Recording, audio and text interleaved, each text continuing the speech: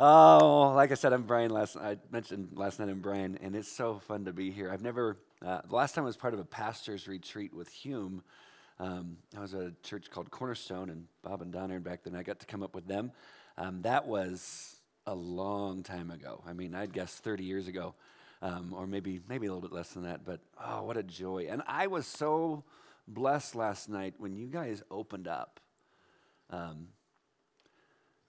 You ever have that where you ask people share if they want prayer, or just share what you're struggling with, and then there's that silence that you wish, like you're praying for the rapture, you're praying for death. I mean, anything that will take that awkward. And you guys didn't.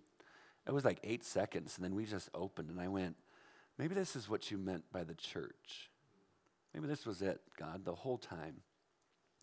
And my prayer for you is that while you're here, you could just not worry about what's next. I think it was mentioned last night. Instead, and you don't have to look at the screen and go, that word wasn't spelled right. How many times are we going to repeat this verse? What time is it? Is the communion ready? All this junk that all of a sudden kind of takes over our minds and our thoughts to where it's really hard to worship the Lord. Because I want to give you 3 words, and then we're going to pray. 3 words, and then hopefully I'll start off this message. Come to me. And if I say that to a bunch of pastors, don't you know the rest of the verse? But do you understand the heart behind why Jesus would invite us to that? Come to me. Guys, it is so important. So let's pray as we jump into this. If you don't mind, can we pray, please?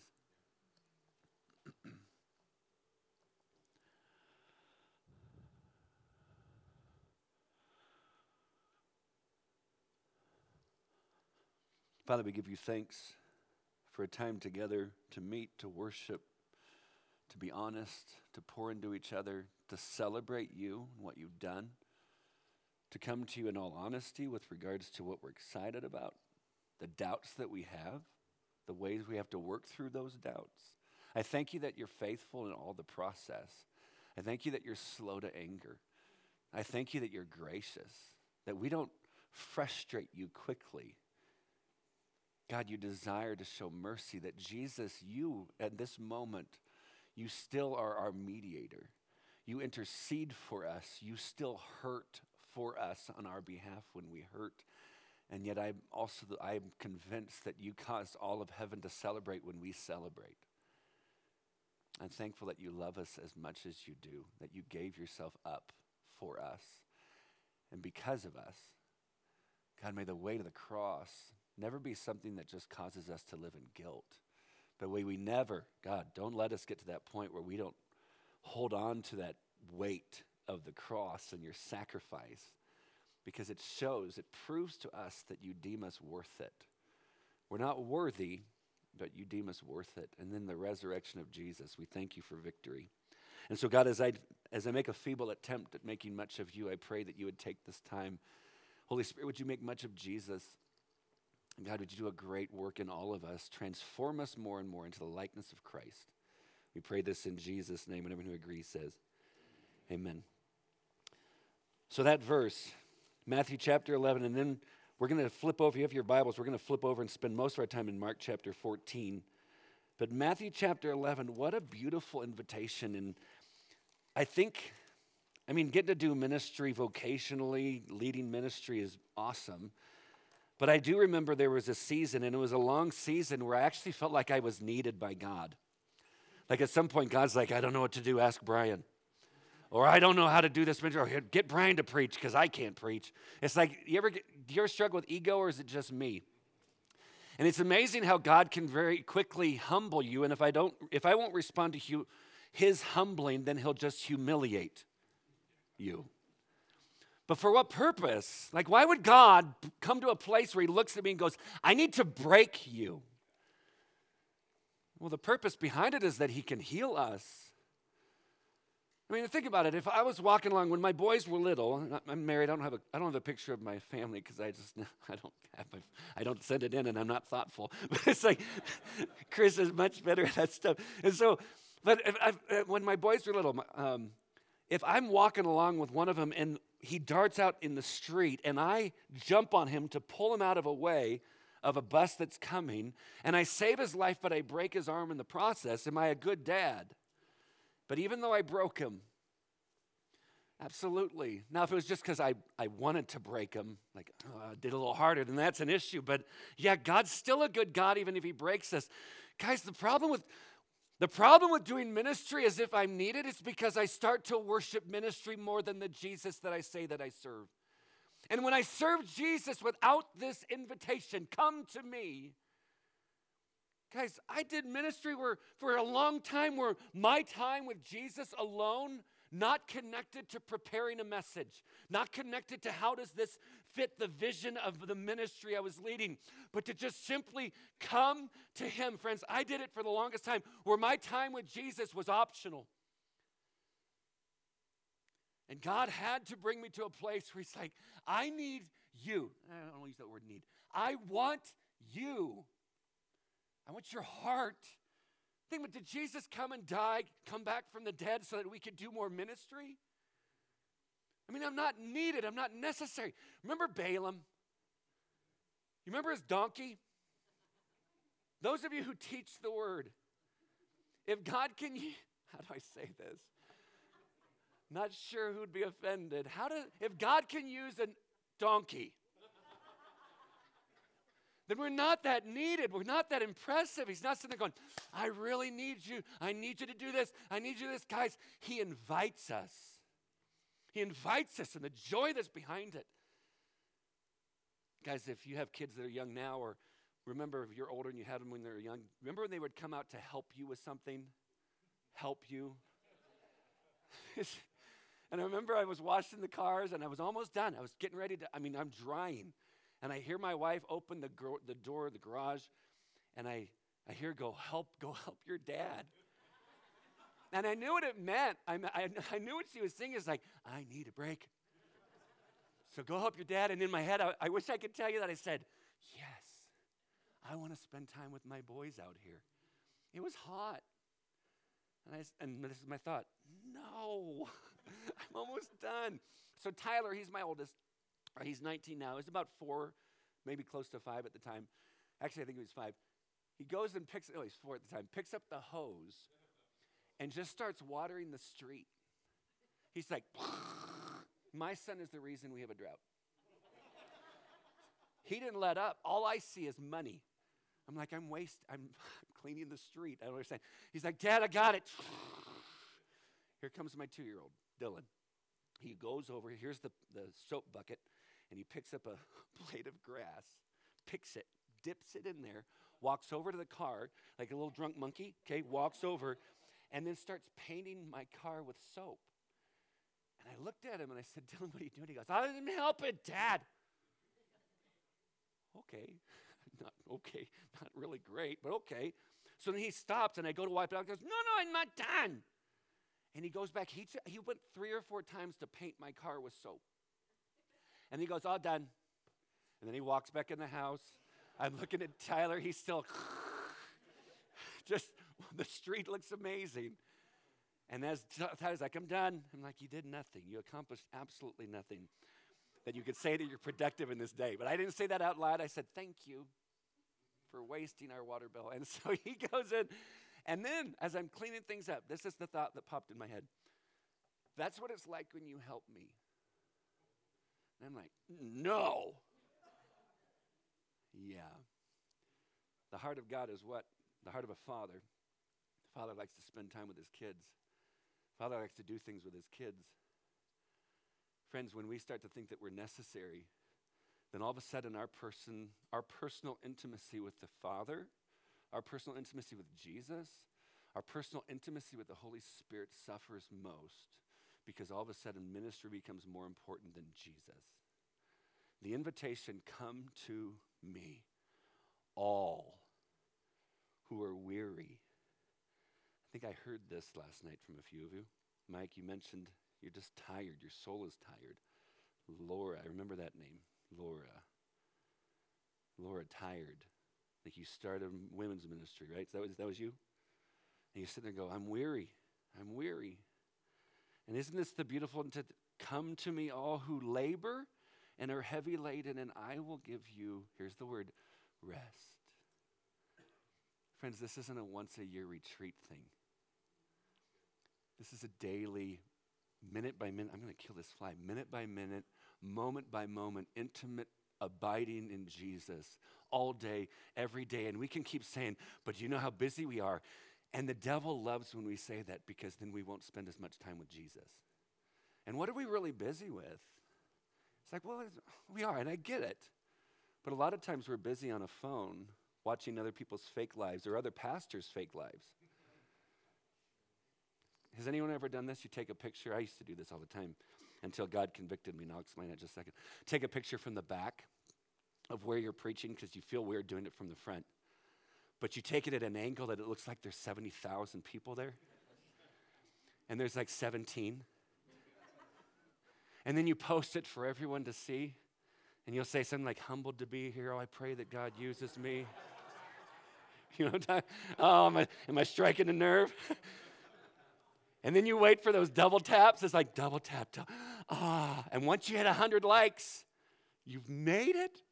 You are validated as a servant of the Lord. And all the while, Jesus said, don't let your right hand know what your left hand's doing. Friends, I was so convicted because that was me. I needed the validity of another human being to make sure that I felt like I was doing something important rather than sitting alone with Jesus and just allowing him to tell me that I am. That's come to me. That's the beauty of the invitation. Just come to me. I remember I was sitting there having a quiet time.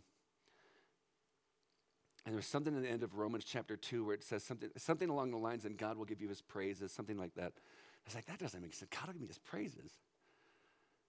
But it's like, you ever had that note or that person, that phone call come at the exact time that you needed it? And you sit there and go, man, coincidence. What a great coincidence. Or man, how do you know? You're just so good at this. And the whole time God's saying, in my word I said this. Paul says, hey, God comforted me by the coming of Titus. The God who comforts the downcast has comforted me by the coming of Titus. God will give you his encouragement when you need it. But I needed the double tap. And so I remember I read that verse and this thought popped in my head, and I believe by faith it was the Lord. It's a little bit straightforward. And this is the thought. Hey, stop prostituting my people for your quick fix of pleasure. And I went, oh my gosh. And I ran into where my wife was, and I said, God just called me a pimp. And then I ran back. That's all. There was no context. I didn't explain it. I just ran in. God just called me a pimp. And then I ran back in, and I deleted it. And it's like, how do you exist? Joyfully. I don't have any social media. It's awesome. How do you know what's going on? Ask people. Talk to people. But how many of your people have gotten mad at you because they've posted something online and you didn't know about it? And they're like, I posted it for everyone. How do you not know this? And maybe it's because at some point you said, maybe it's more important that I just come to Jesus first. And then I can get to know you face to face. Because scrolling through doesn't mean it's personal. Come to me. Jesus, the creator of everything. The one who spoke everything into existence. The Bible says that God measures the universe with the span of his hand.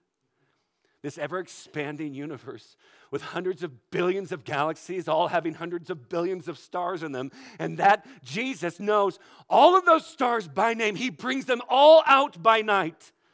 The only reason we're not flying off into this massive universe is because Jesus is the one who holds all things together. That Jesus, that God of the universe says, you come to me. Come here. Come to me. And I'll give you rest. How can he know what rest is? Because he's the one who created the rhythm of life that he's called us to walk in. Following Jesus is not just obedience to him and ministry for him. It's living like Jesus lived, that we can experience the life that he wants us to experience. It's knowing when to rest. It's knowing when to say no and when to say yes. So as we flip over to Mark chapter 14, if you have your Bibles, if you don't, how dare you, hypocrite. I'm just joking, kind of. Mark chapter 14. Starting verse 3. And while he was at Bethany, this is Jesus at Bethany in the house of Simon the leper. I can't say that I looked up commentaries on why they would still call him Simon the leper. I guess I don't. Maybe it's just I didn't care enough. Or maybe it's just I just was like, what would I be thinking? I'm in this house of Simon the leper. A person with leprosy is supposed to separate yourself from that person forever. Maybe this is his past, and now maybe this is a person that Jesus healed. But isn't it amazing he's still known as Simon the leper? And isn't it beautiful to know that Jesus is still hanging out with that guy? Isn't it just like Jesus? Isn't that the point of the incarnation, that God jumped into the mess and the muck of life? And he jumps into the mess and muck of our lives. And we have to be honest with him and be raw with him. And this is, God, where I'm struggling. Has anyone in the last year had any kind of doubt in what this book says? Anybody? You're like, nope, not me. Guys, if you never, it's coming. And the beauty of it is, John the Baptist doubted the reality of who Jesus was, and the first thing that Jesus said after, he said, go back and tell him what you see. Do you remember what he said to all the people? There is no one like John the Baptist. Right after he doubted the identity of Jesus. He's not afraid of our doubts. We bring our doubts to him. We ask questions. I love the fact that Jesus jumps into the muck. He's hanging out, and he's just hanging out having dinner. He's at table with Simon the leper. As he's reclining at a table, a woman came with an alabaster flask of ointment of pure nard. That's pretty, isn't it? Isn't that that's a pretty name. Of pure nard. Very costly, and she broke the flask and poured it over his head. Now, who is this? Well, let's jump over to John chapter 12. John chapter 12. Who is this woman? I know I'm speaking to a bunch of pastors who's like, I already know this. John chapter 12, verse 1, 6 days before the Passover, Jesus therefore came to Bethany, where Lazarus was, whom Jesus had raised from the dead. Slowly read that part. It is so easy, if you've heard it, to just read it like this. Came to Bethany, where Lazarus was, whom Jesus had raised from the dead, so they gave a dinner for. He raised the dude from the dead. That's impressive. For those of you that are worried about your church community, it's not like it was before. You ever heard of COVID? It's not like it was before that. Oh, Brian, it feels like it's dying. Aren't you thankful that you worship a Jesus who's really good at resurrecting the dead? Friends, come on, hang in there. Hang in there, don't give up. So they gave a dinner for him there. Guys, I don't know if you know this. This is a universal concept. Everyone in the world understands this. If someone brings someone back from the dead, you should throw them a party. You should buy some pizzas, at least get some pizzas. Like if we're going to be youth pastors, get some pizzas in case you can't afford anything else. So it's like, get him some pizzas. This dude brought him back from the dead. We're having a party for this guy. Okay, so that's what's happening. They're honoring Jesus and they're celebrating Lazarus who was dead. Martha served, which is just like Martha. She's still serving. She's doing the thing that's so natural to her. Lazarus was one of those reclining with him at table.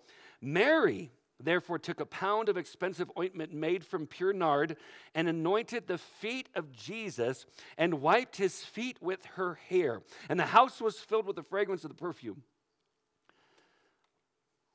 Man. Martha was doing what she normally did. Lazarus was dead, so he's just chilling at the table because you don't want to stress him out because he might die again. But Mary's doing what she's used to doing. This is the part, guys, I've preached this passage so many times, and yet this morning as I was reading through it and praying through it, I don't think I ever made the connection here. Martha's serving, Lazarus is reclining at a table, but where is Mary's favorite place to be? At the feet of Jesus. How do I know? Guys, in Luke chapter 10, remember that part? Luke chapter 10, Jesus shows up, Martha's serving, Mary's sitting at Jesus' feet. Martha then gets ticked, which is what we all do, right? When you start looking at what everyone's not doing, it's like, I know what I'm doing. I'm working my tail end off. We kind of do it in ministry, right? Because you think the ministry that we lead is the most important in the church. Why don't you do what I'm doing? You must not love the Lord as much as I do. So he's, look, hey, tell her to help me. Oh, I love the fact that we as adults, these are adult people, we still act like kids sometimes. Tell them to help me. And what's Jesus saying? I won't do that. Why? She has chosen this moment what is better. Or what's best. This is right for her right now. Oh, Martha, you are distracted by so many things. This is what's best. Then when you go back a page to John chapter 11, this is where they gave him notice. And he's only a couple miles away, if that, from being able to walk to go and heal Lazarus. And think about all the healings that they had heard that Jesus has done, if not watched themselves. They were there to watch it, to see for themselves. This is what Jesus can do. They bring word, hey, the friend this guy, Lazarus, whom you love, your friend, he's sick.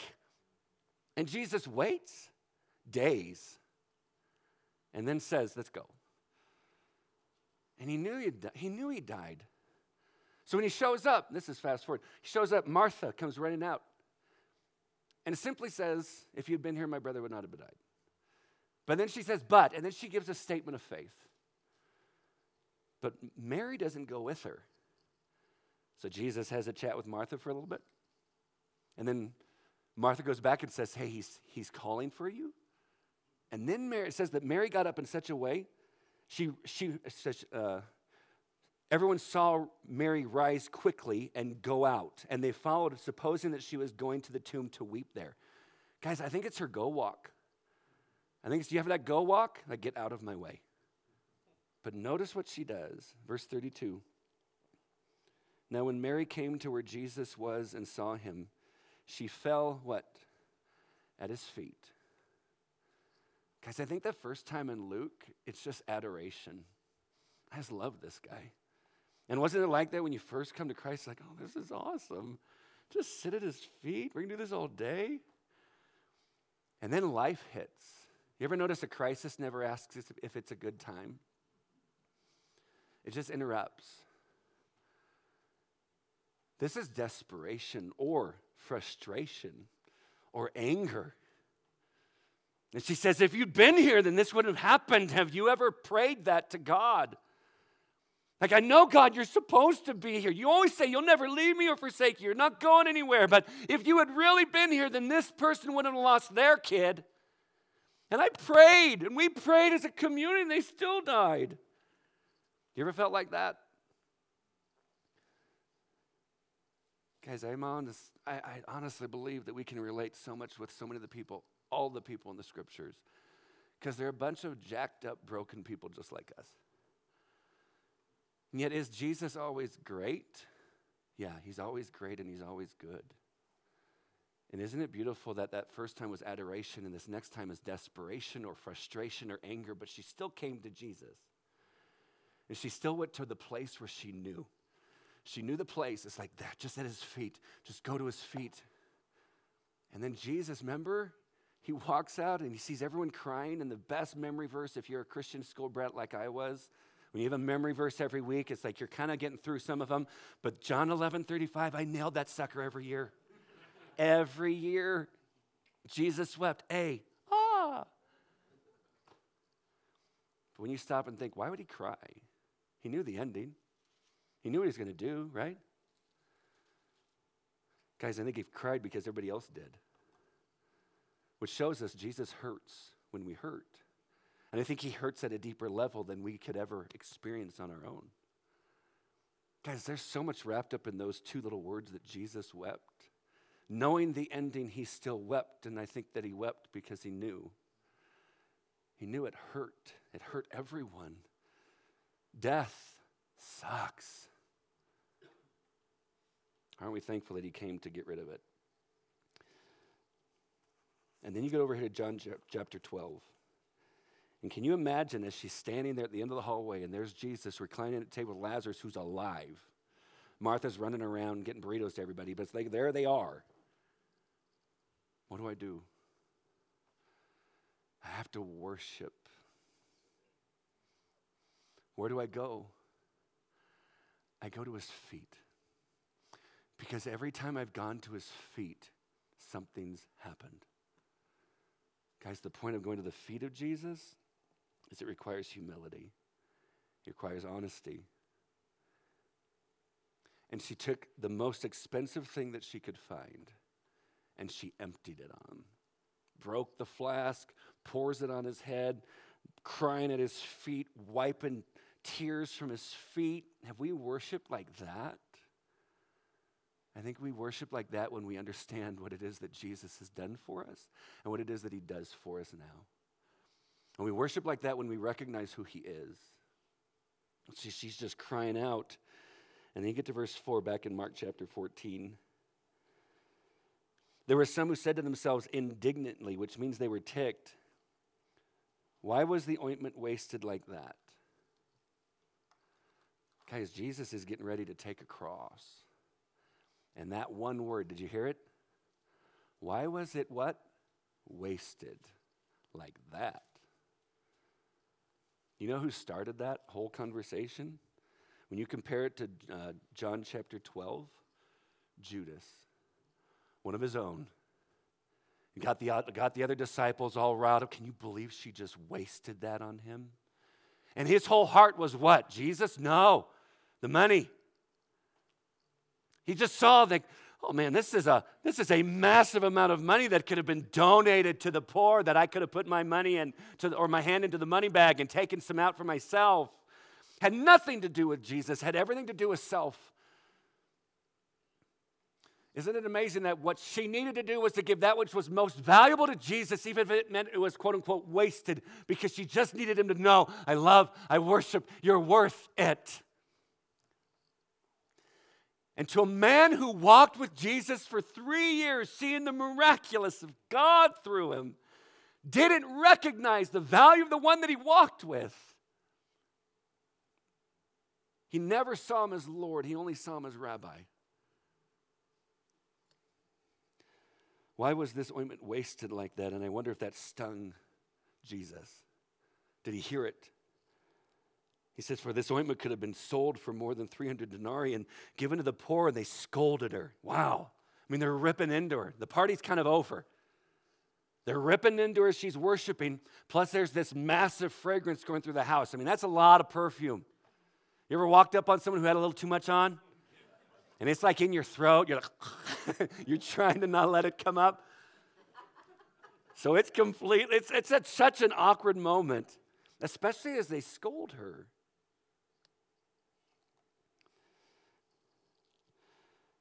But Jesus said, leave her alone.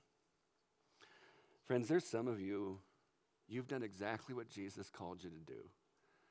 And some of those other disciples, they scolded you for it. And they might have even scolded you publicly. Guys, it's one thing. Oh, you ever get that email where it's like, oh, that was nice. But how many of you, your heart starts to kind of skip out a beat when it's that long email that comes in? You just go, oh, no. And they say something like this. I want to first start off by saying, you don't really mean that part. Because the next paragraph starts with the word but. And once you throw a but in there, all that stuff before is gone. And they just level you. I wish we could hear the thunders roar as Jesus says these same words. Leave her alone. But I don't think it was like, come on, leave her alone. Leave her alone. Guys, think about it. When Jesus speaks, light's created. The earth is formed. I don't think he got quiet on this one. Guys, he has a heart for the women and children, does he not?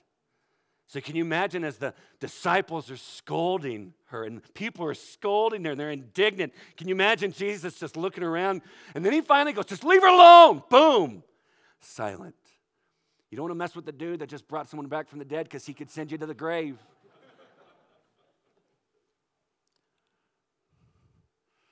Why do you trouble her? Now here it is.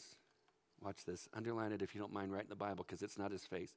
She has done a beautiful thing to me.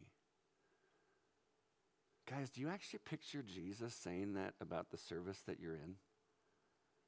Like, do you actually picture him liking it? Like, oh, show of hands. How many believe that God loves you? Not Baptist, like charismatic on this one. Believe that God loves you, that shout it out. Hands up. Get them up there. Now, put them back down. Next question. How many believe that shout out that God likes you? And that's where it's like, oh, what do you mean by like? Do you mean like or like? Like, what do you mean like? Isn't it weird? We think that God loves me because he has to put up with me. And yet he enjoys us. He takes pleasure in us. He calls Israel The rebellious nation, the what? The treasured possession. His treasured possession. Friends, he's not just putting up with you. And for those that have kids, you just watched your kids do something, even when they're younger, and just sit and go, oh my gosh, that just blessed my heart. And we just think that Father in heaven is going, I already knew that was going to happen. Move on. Move on. And yet we would see Jesus moved by the faith of a centurion.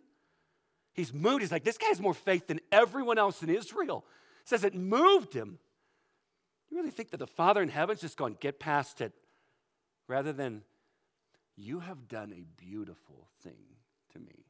Even if everyone else is scolding you for it, you've done a beautiful thing to me. Guys, you see again why it's so important to just come to Jesus. If we're looking for validity in our calling or who we are, and the applause or approval of people, it will always fall short. Because at some point we will tick somebody off. It always hurts worse when the sheep bite. But we're still called to love the sheep. It doesn't matter. Well, how can I do it? Because Jesus did it. While we were enemies of him, he dies for us. And we do the same thing. But I want you to hear it. It's like, oh my gosh, they just did a beautiful thing to me. And you may sit there and go, it's monotonous work. And we're going to get into that tomorrow. But friends, it's not to him. I mean, think about it. She breaks a jar and pours perfume on him and then wipes tears from his feet. Guys, that's not like the hardest thing to do, is it? Has anyone sitting there going, I don't know how to pour. I don't have the gift. It's not the calling. I don't know how to wipe stuff. Don't know how to do that. It's not impressive. Like, no one's going to take a picture and post it and say, look at how incredible this is. That's one of those moments you just kind of pass by, except you're ticked off, and then Jesus called you out on it. Like, this doesn't make sense, but it's not impressive. Guys, I'm so tired of impressive. I want it to be effective. I want ministry to be effective, not impressive. Because impressive is, hey, the people are applauding me. Look at this great work we're doing. But if heaven is silent, it doesn't matter. But effective? Effective means something as little as this brings pleasure to the creator of everything. When we were going through the process of naming our church, which ours is a disco, I guess, what I heard last night, we're Ignite City Church, and I thought, oh man, okay, so and we were just working through it, and that wasn't even my first choice. In fact, I didn't even like it. The team kept coming to them, like, why can't you see truth? I'm right. And they kept going, and all of a sudden, I remember after a Sunday morning service, we were outside, it was the outdoor times. And this little 7 or 8 year old girl waves me over from across the grass. She's like, oh, of course I'm going to go. And she had this adorable little twin. And so I walk up, and she hands me this paper. I said, well, what is this? She goes, I made this for you because that's just some ideas of what our church name should be. I'm like, oh my gosh, I want to buy you a pony. I just want to adopt you, even though your parents, they're come live with me. And so I took it. On the front cover, her first choice, you know what it was? Jesus' church. And I was like, no one's going to remember that. Was that what I said? No. I took it home. I didn't think anything of it. I was like, oh, that's cute. And then she had a few others on the inside. Then I went for a walk around our neighborhood. I was just praying. I was like, God, I don't know what to do with this. And this thought popped in my head. I don't care what you call it so long as it's my church. So a 7-year-old who drew a picture to Jesus, she did a beautiful thing. Do you see it? It doesn't have to be impressive. Faithful. I think that was your prayer request last night. What was your name again? What was your name? Rick. Wasn't that what you prayed for last night? Just faithful. At the end of the day, were you faithful? When God opened the doors for me to start speaking at camps in different places, I would always tell my wife, she's like, how's it going? Oh, it's great. They're laughing. The Spirit is moving. They're laughing as if that's it. And then I realized that's not how you gauge it. So now this is all she gets. And I know she wants a lot more detail, but this is all I ever say. Hey, how's it been going? I'm being faithful. Because what if God gives you a message that nobody wants to hear and they don't applaud you for it? What if at some point you have to play the role of the prophet?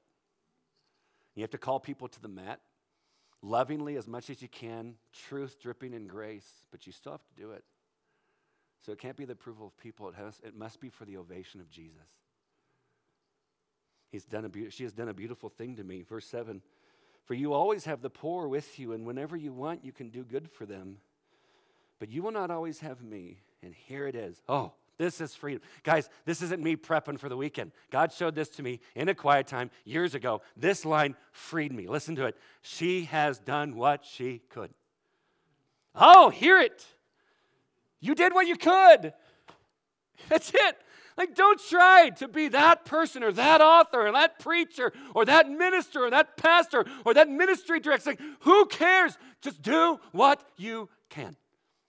Just do what you can. And what is the outcome of it? Will there be more people that show up? I don't know. Don't know. But in the end, Jesus will say, you've done a beautiful thing to me. You will bless the heart of the Creator, and isn't that why you do ministry in the first place? Is it? Be honest in the question. Because if it's the approval and the ego starts to build up, because anybody else struggle with pride, you got to kill that sucker every day. But when all of a sudden I go, I don't care, God, how many people applaud. I don't care if people show up. God, I just want to be faithful. It's like, you don't care about your people. I adore my people. They hear it all the time. But I love Jesus more. The most important thing that your people need, not your vision, not your gift set. They need you to love Jesus more than you love them. Why? Because when you do, you will love them amazingly well. Love Jesus. They need a pastor. They need leaders who love Jesus. They accept the 3-word invitation. Just come to me. Come to me. Come to me. Come to me. Come here. Come here. Huh? I can't. Why? Because I'm afraid. Or I'm ashamed.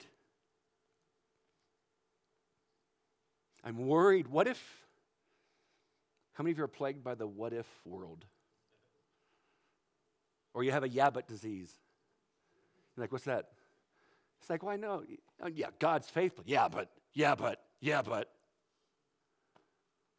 Guys, we can be so consumed with our weaknesses that we forget that we can be so consumed with our weaknesses that we forget that we've been given power, and we celebrate our weaknesses so we can actually live according to the power of the God of the universe. That's beautiful. That's amazing, isn't it? You're like, how do you do it? Abide. Oh, no, 4 steps. Nope, abide. How long will it take? Can't tell you. It's not a 4-week series. Abide every day, all day. Abide. Constantly in his presence, constantly wanting to be with him. Why? Because we follow the rhythm and the pace of Jesus, and Jesus did that with the Father. Jesus would get up in the weirdest times and just go spend time with the Father to abide with him. That maybe Jesus is now wanting to take us deeper, that it's not just a quiet time. Same time every day. Got through 30 minutes. Let me finish. Now I'll tell you what I want. What if God's sitting there going, I already know. Why don't we just hang out? Why don't you sit and lose time? Why don't you look horribly irresponsible because you've been spending hours with me? But Brian, if I do that, this won't get done. Then you need to ask yourself, was it worth it? Is it worth it? And can it be handed off where you equip another follower of Jesus who's part of your community to do what they're gifted to do? Release it, not control it. Why? So you can abide. Guys, think about it. We have the freedom. We have positions. Our schedules are pretty flexible, right? Greatest thing we could do for our people is to love Jesus and abide in him with everything as long as possible. And I wish someone told me that in the beginning. But I'm so thankful that somebody did later on. And I'm so thankful that I'm being reminded constantly of it. She has done a beautiful thing, or she's done what she could. Continue with verse 8. She has anointed my body beforehand for burial. Wow. Do you realize no one else had that ministry? Nobody else did it before his death. She was the only one who had that opportunity. And then look at what Jesus is going to do. Oh, this is awesome. He says, and truly I say to you, wherever the gospel is proclaimed in the whole world, what she has done will be told in memory of her. What? That just means Jesus has been bragging about her for 2,000 years. Everywhere the gospel has gone out, he's like, I'm going to brag. I'm going to brag about Mary. Why? Because she did something impressive? No. She worshiped. Before she worshiped, she adored. Oh, he's got such great things to say. I love this guy. And then she came at his feet and cried out in desperation and hurt and brokenness and anger and all the emotions that come with when you knew Jesus could come and heal and he doesn't. And he didn't fix it like I knew he could. And then all of a sudden you come back to worship. And Jesus is saying, I'll brag about that for the rest of time, as long as there is time. Everywhere the gospel is preached, I will make sure that they hear about my love, my death, my burial, my resurrection, the call to repentance, the call to confession, the call to surrendering to the lordship of Jesus, the call to be forgiven and right relationship with God, imputed righteousness, all the doctrinal things that we can throw in. And on top of that, let me tell you about Mary. But who's to say that he doesn't say the same thing about you? No, this is just Mary. I could never. You can't pour ointment. You can't wipe things up. This morning there was a seminar in here. I felt horrible because I thought I had to be here at 10 for a meeting. And I walked in, I went, oh, crap. And then I just backed out like this dog that got caught doing something not supposed to be doing. But the two of you poured into people. You loved people, and I can tell you that Jesus looked and said, you have done a beautiful thing to me. So let me make sure that wherever the gospel is proclaimed, I'm going to tell people about that. And for those, you started in the women's ministry, and I still think he's up in heaven bragging. You see when the Lord did that? You killed it. Yeah, there's some things I got to take care of over here, but man, it's going to get good. And right now you see the moment, and God's just like, oh, but think about it. If everyone thought that everything was done when Jesus was put into the tomb, the resurrection was coming. Faithfulness, just be faithful. Small things, be faithful. And know that God's sitting there going, I see every single one of them, and it's a beautiful thing to me, and you did what you could. That's it. That's all you have to do. That's all you have to do. At the end of the day, God, I did what I could. So long as you can actually say that. God, I really did what I could. And what will the promises of God be? Let me finish up with this, which is it's pretty much the way that every pastor finishes until they think of the next point that they're going to talk about. And then it's weird how when the Spirit speaks, it always goes longer. It never goes shorter. But in Isaiah 43,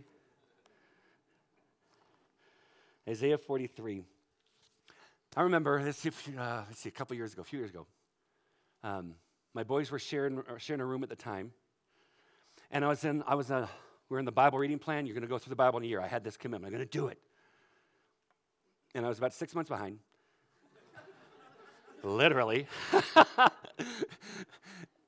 But for years, I've had this problem sleeping. I can fall asleep, and then I wake up, and my mind just goes, blink. And it's exhausting after a while. I'm sure everyone can say, I relate. I get it. But these are the thoughts that popped in my head. It was about 12:30 in the morning. I went to bed at 6. I'm just joking. I went to bed at like 10:30. And at 12:30, I wake up, and these are the thoughts. You're a horrible father. You're a horrible husband. No one listens to you when you teach. You can't pastor your people well. Here's all your failures. Over and over and over. And I just sit there. And friends, when those thoughts start to come, we can sit there and go, why am I thinking like that? What if in that moment you need to sit there and go, I'm not listening to you? Guys, is that not demonic? And so I got up. And friends, I always spend time with the Lord in. These are paper Bibles. I'm just joking. I always have to ask the youth, do you guys know what these are? But I don't like reading from apps. I don't do very well on my phone reading.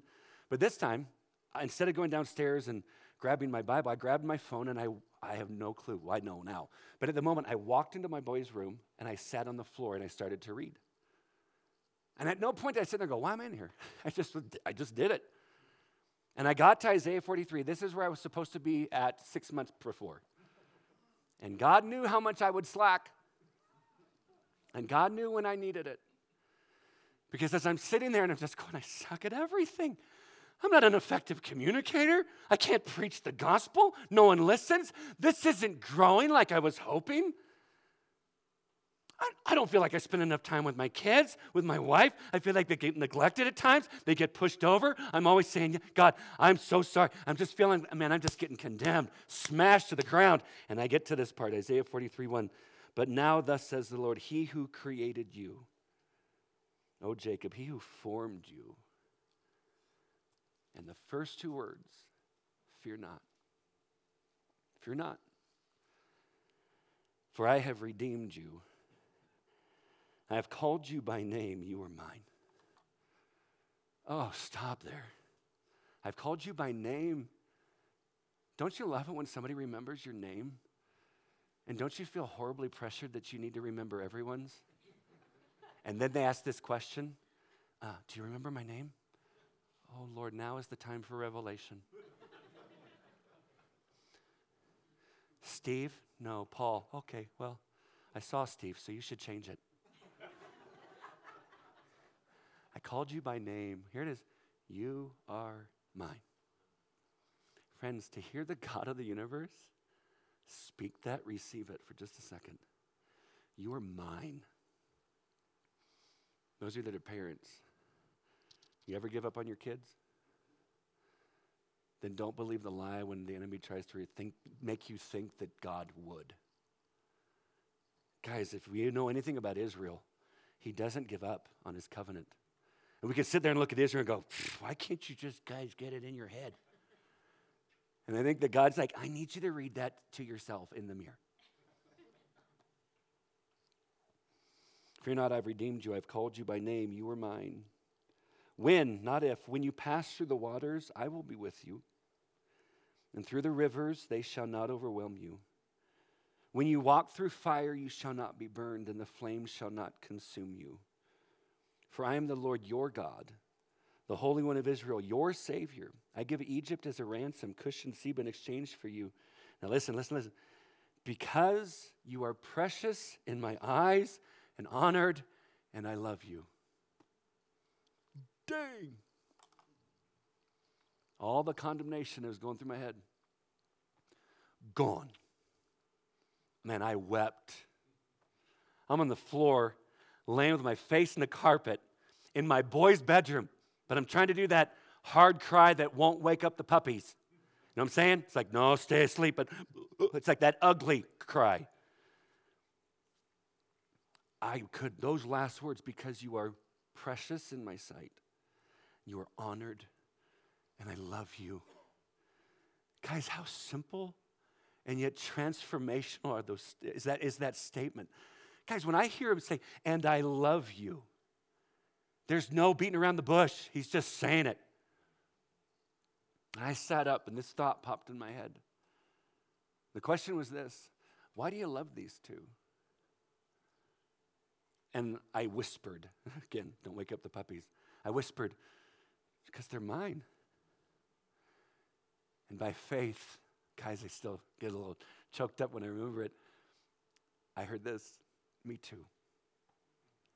Oh, so I'm okay? I'm doing okay? And isn't that what we keep asking? I'm doing okay? And what if we need to stop asking that question and just be with him? Accept the invitation, come to me.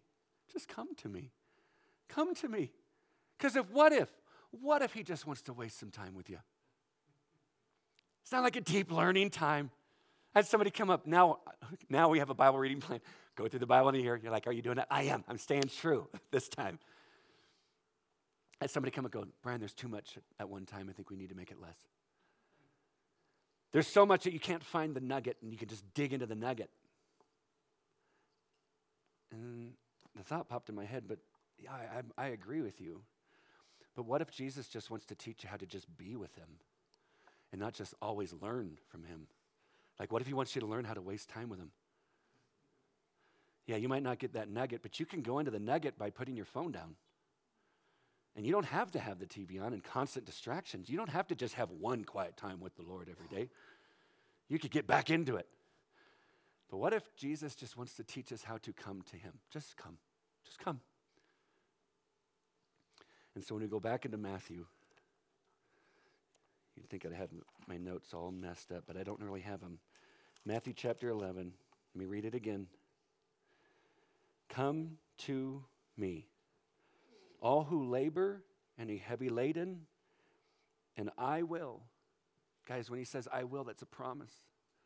I will give you rest. Take my yoke upon you and learn from me. And I never knew what he meant by that. We look at the yoke as like my level of work, right? It's not going to be that heavy. But then don't you look at that and go, it feels heavy. I just recently read somebody say, when he says that, what he's saying is, hey, my teaching of the law, my way of life, my yoke, is nothing like the quote-unquote religious. That's what he's saying. Take my yoke upon you and learn from me. Guys, the only way I can learn from him is to be with him, accept the invitation, come to him. For I am gentle and lowly in heart. What? The God of the universe? I'm gentle and lowly in heart. And you will find rest. It's repeated. That's the second time it's stated. Mike, you're going to find rest for your soul. Why? For my yoke is easy and my burden is light. Jesus' desire is to not work us to the bone. Jesus, when I hear people say, God will never give you more than you can handle. Oh, yes, he will. He says it. In 2 Corinthians chapter 1, when Paul says, I was so overly burdened beyond the point, like I wanted to die. I was beyond my ability to endure. But why did he do it? So that I would learn to what? Rely upon God who raises the dead. The last thing we should pray is, God, only give me what I can handle. Because then we become self-reliant and we find no rest because it's all about us. The most loving thing that God could do, or one of them, is to put us in situations that are so far beyond us that we have no way that we can get through it on our own, and then we say, help. And Jesus' invitation will still be what? Come here. Come here. I'll finish with this, and Brandon, you can come up if you want. Whenever my boys, when they were little, when they get hurt, and they're crying, or they crash something, and I come running up, and I pick them up, and I look at them, and they look at me, and they say, I want Mom. I'm like, you bratty little kid. I said, I know, but she's not here, so you're stuck with me. I'm like, well, Kelly can hear it from like a mile away. She comes running. But it's like, you got me right now. So I pick them up. And they're crying, and then they start to stop. And if they see blood, oh, it's over. And then I would just bring them in, and I would whisper. And it wasn't like weird psycho death thing. It wasn't like, can you hear me? It wasn't like that. But I would say this. I'm like, shh, shh, shh, shh, shh. They're just crying. I'm like, can you hear me? Can you hear me? Can you hear me? And they would still keep crying. That's all I would do. Just hold them. Can you hear me? Can you hear me? And all of a sudden, and then they have that like halfway cry. You know, it's like, like a little orangutan. They're like, yeah. You okay? Yeah. And then once they calm down, and most of the time it was that. That's all it was needed. And I felt like a good dad. I would just say, you good? And I would turn them around. I would tap their diaper button. I would say, go play. Go play. And maybe for some of you, you need to hear God going, can you hear me? Can you hear me? And you need to slow down. You need to sit long enough. You need to allow him to work. And just answer the question. You say, Brian, I feel like I haven't heard God for a long time. Then sit longer. Get alone with him. Don't spend time with him until you can preach a message about him. Spend time with him so you can love him, because when you do, you won't have to speak about him. You will get to speak about him. Can you hear me? Can you hear me? Yeah. And maybe for some of you, stop working for the Lord and start playing with him. Go play. Go on. You're good. I pray you find rest while you're here. Physically, yes. Oh, but I pray you waste time with Jesus. I pray you waste time with Jesus. You are what he wants the most. Can I pray for us? As I pray, if you can do it if you want to, there's never any pressure. But if you're sitting there going, okay, the invitation, Jesus, I want to come to you. I want to experience this rest. I don't feel like I have it. As I pray, all I'm going to ask you to do is just take your hands and go palms up in your lap. Like you're receiving, yes, I want to come to you. I want to come to you, Jesus. And maybe you're at the most intimate place with Jesus ever. Maybe you're just like, we're tight. Your hands should still be up because I don't ever want to settle. Don't you want more of him? And so as I pray, if that's your heart. Maybe for some of you sitting going, he's failed me. I'm not there. Okay, at least be honest and tell him that he's failed you. So that at least the process can start. Jesus, I thank you. What a beautiful invitation. And God, I don't have it all figured out. I haven't arrived where I do this just normal. I'm just thankful that but even though over this last week, you have been so faithful to me as I've started to learn your pace, Jesus, to put your pace into practice. It's impacting me, and I'm so thankful, and I don't want to lose that. I pray for all of us, God, that we would just simply come to you. Not come to you for ministry advice or ministry ideas or work ideas or help with this, but may we just come to learn to sit at your feet, whether we are adoring you or we're screaming out at you or we're just so grateful to you for what it is that you did. God, may we learn, Jesus, the beauty of sitting humbly at your feet, wasting time with you. Oh, God, may we never give that up. I love you. I love you so much, Jesus. We love you, Jesus. God, in the work that you've done and you'll continue to do, in the way that you meet us, God, to you be all the praise, all the glory, and all the honor, for you alone are worthy. And we pray this in Jesus' name. And all of God's kids say, amen. Love you guys more than you know.